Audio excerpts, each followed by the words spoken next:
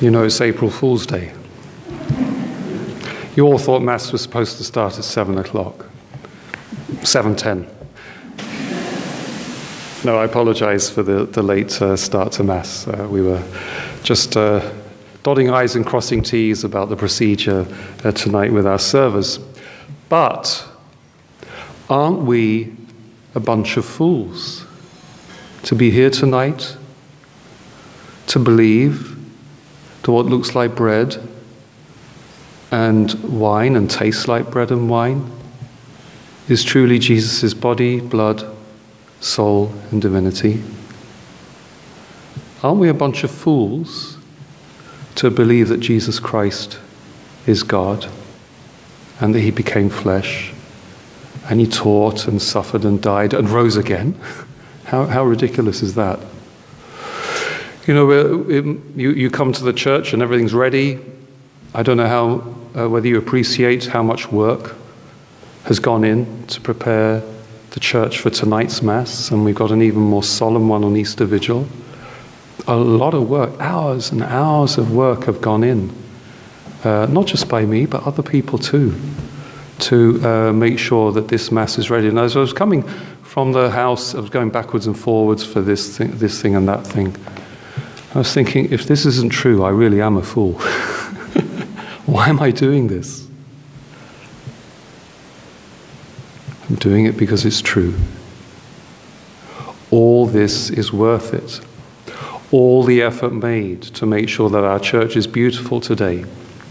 The practice, the effort the servers have made to practice their parts. And God forgives us if we get a few things, make a few mistakes tonight, because we're here out of love.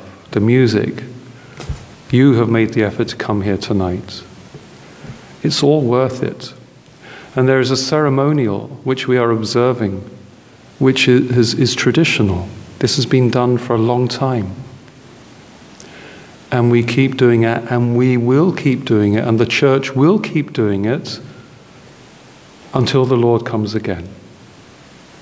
Because there will always be some fools for Christ on this earth. That's what St. Paul called himself. I'm a fool for Christ.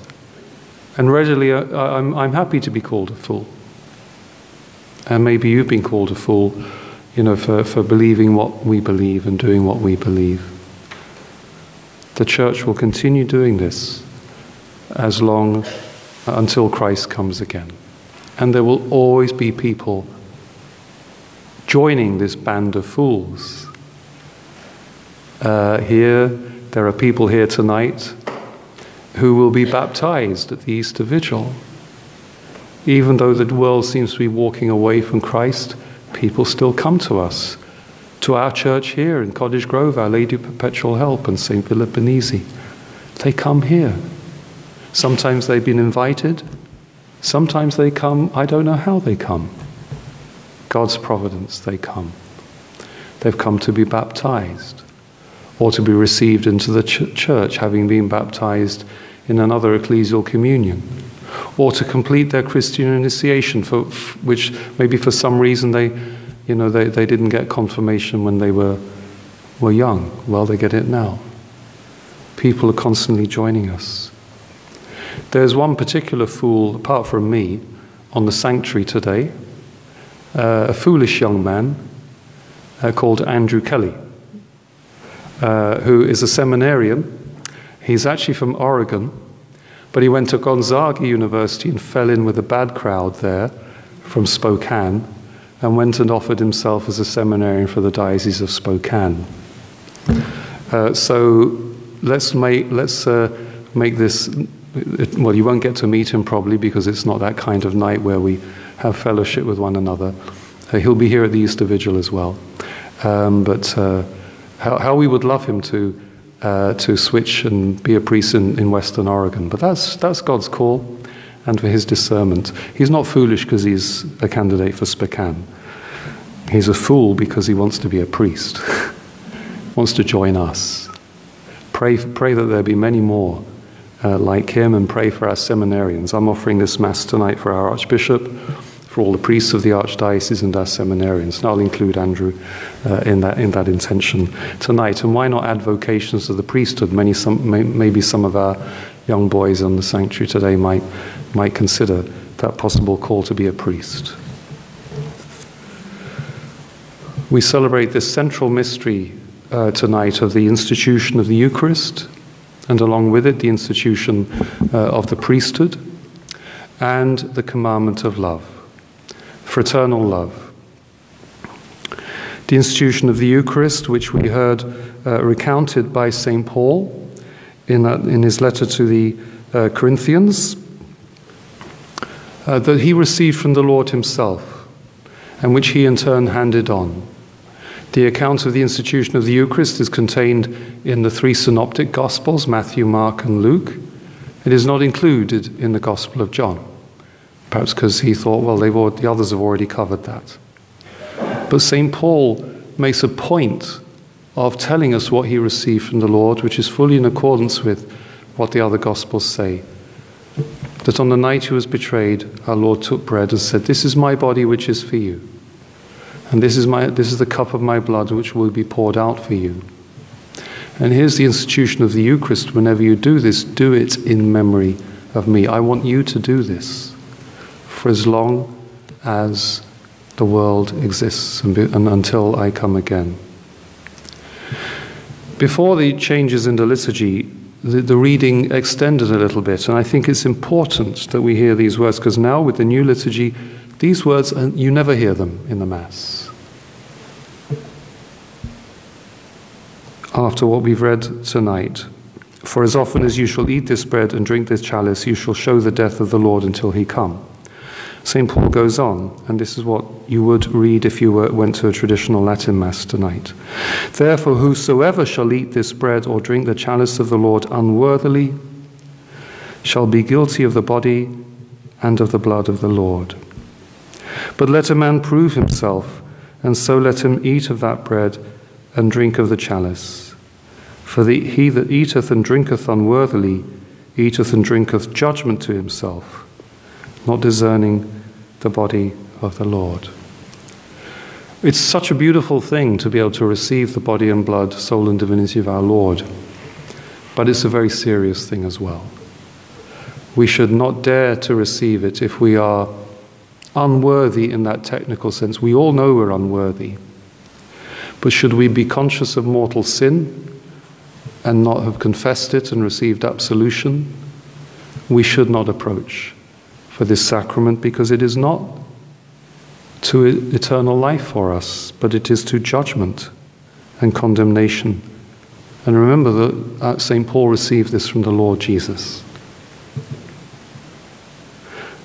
I have heard over the last couple of years since I've been here, and this is not to doubt the zeal of my predecessors and their dedication to the priesthood, but I've heard that this parish has been taught that you do not need to go to confession, that a general absolution is good enough. And I gather there were reconciliation services in which general absolution was given and individual confession was not required. But that's an error. And I find myself having to teach, and if you like, against that in some way, try to undo this false teaching that is being given to my parishioners.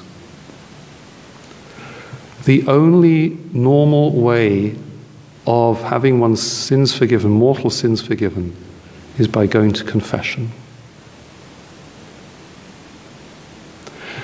And if you don't go to confession and you receive Holy Communion unworthily, what does St. Paul go on to tell us?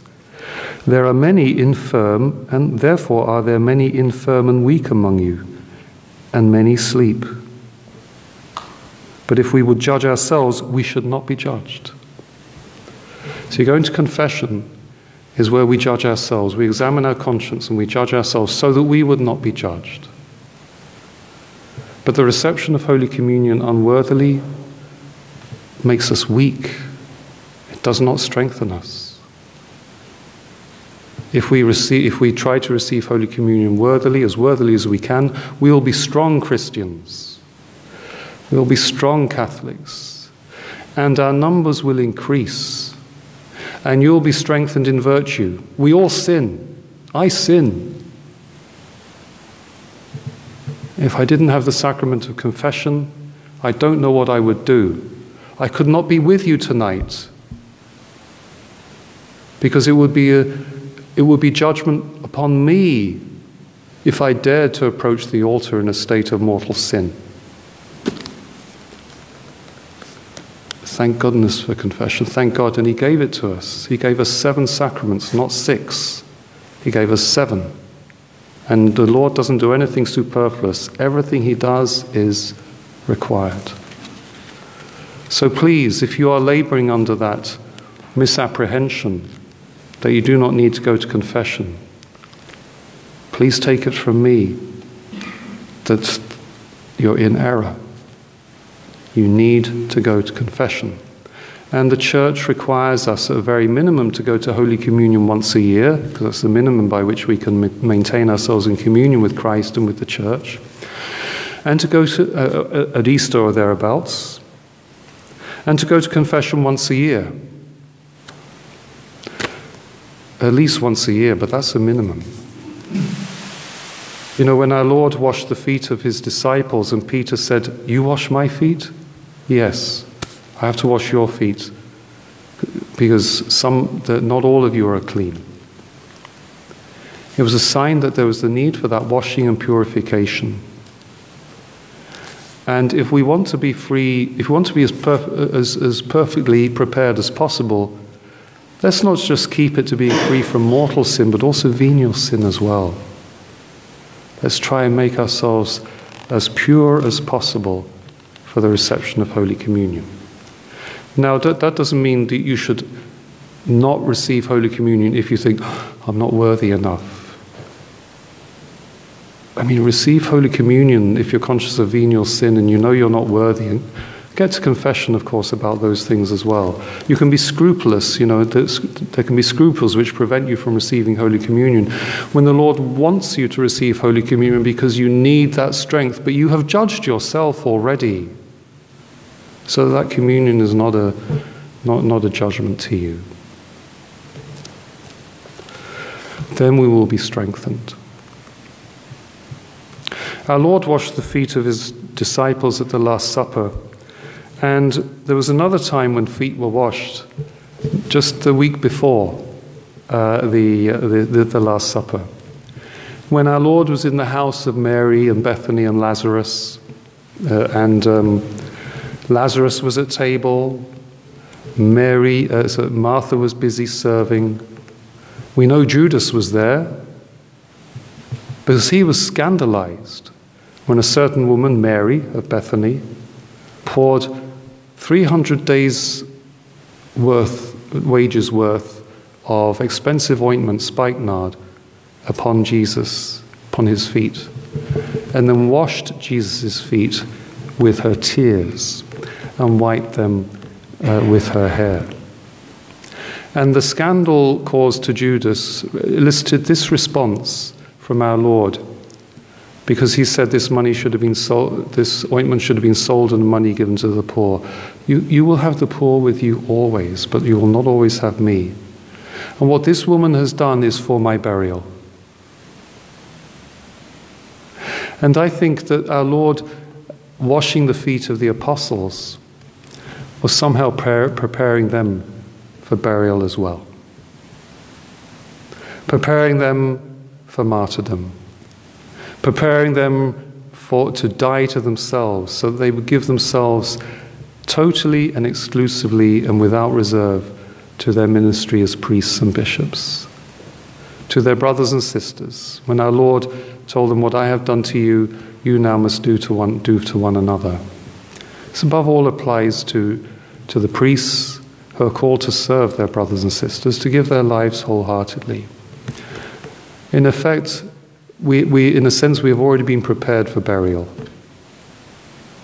Life doesn't mean anything to us. This is perhaps why, priests are less afraid generally of things going on that might put their lives in danger, because they've already died to themselves, and they're prepared to go should be anyway, prepared to go to martyrdom.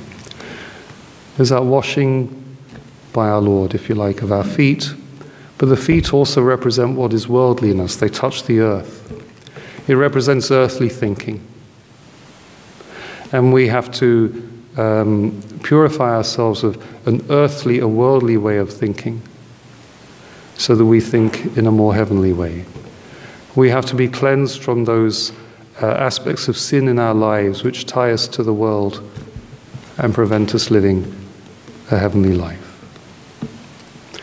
There is, of course, the obvious lesson of serving one another. There is that practical lesson, but there's always a spiritual lesson behind these things that our Lord does and teaches, and maybe that's something we can take away. Our catechumens will be washed in baptism at the Easter Vigil and cleansed of all their sins without the need to go to confession. After I've spoken so much about confession, they don't need to go. And they'll be reminded to keep that garment that is placed on them free from stain. Yeah, well, we know that everybody sins, so they'll need to get inside that room sooner or later. All right, if they're to continue receiving communion worthily.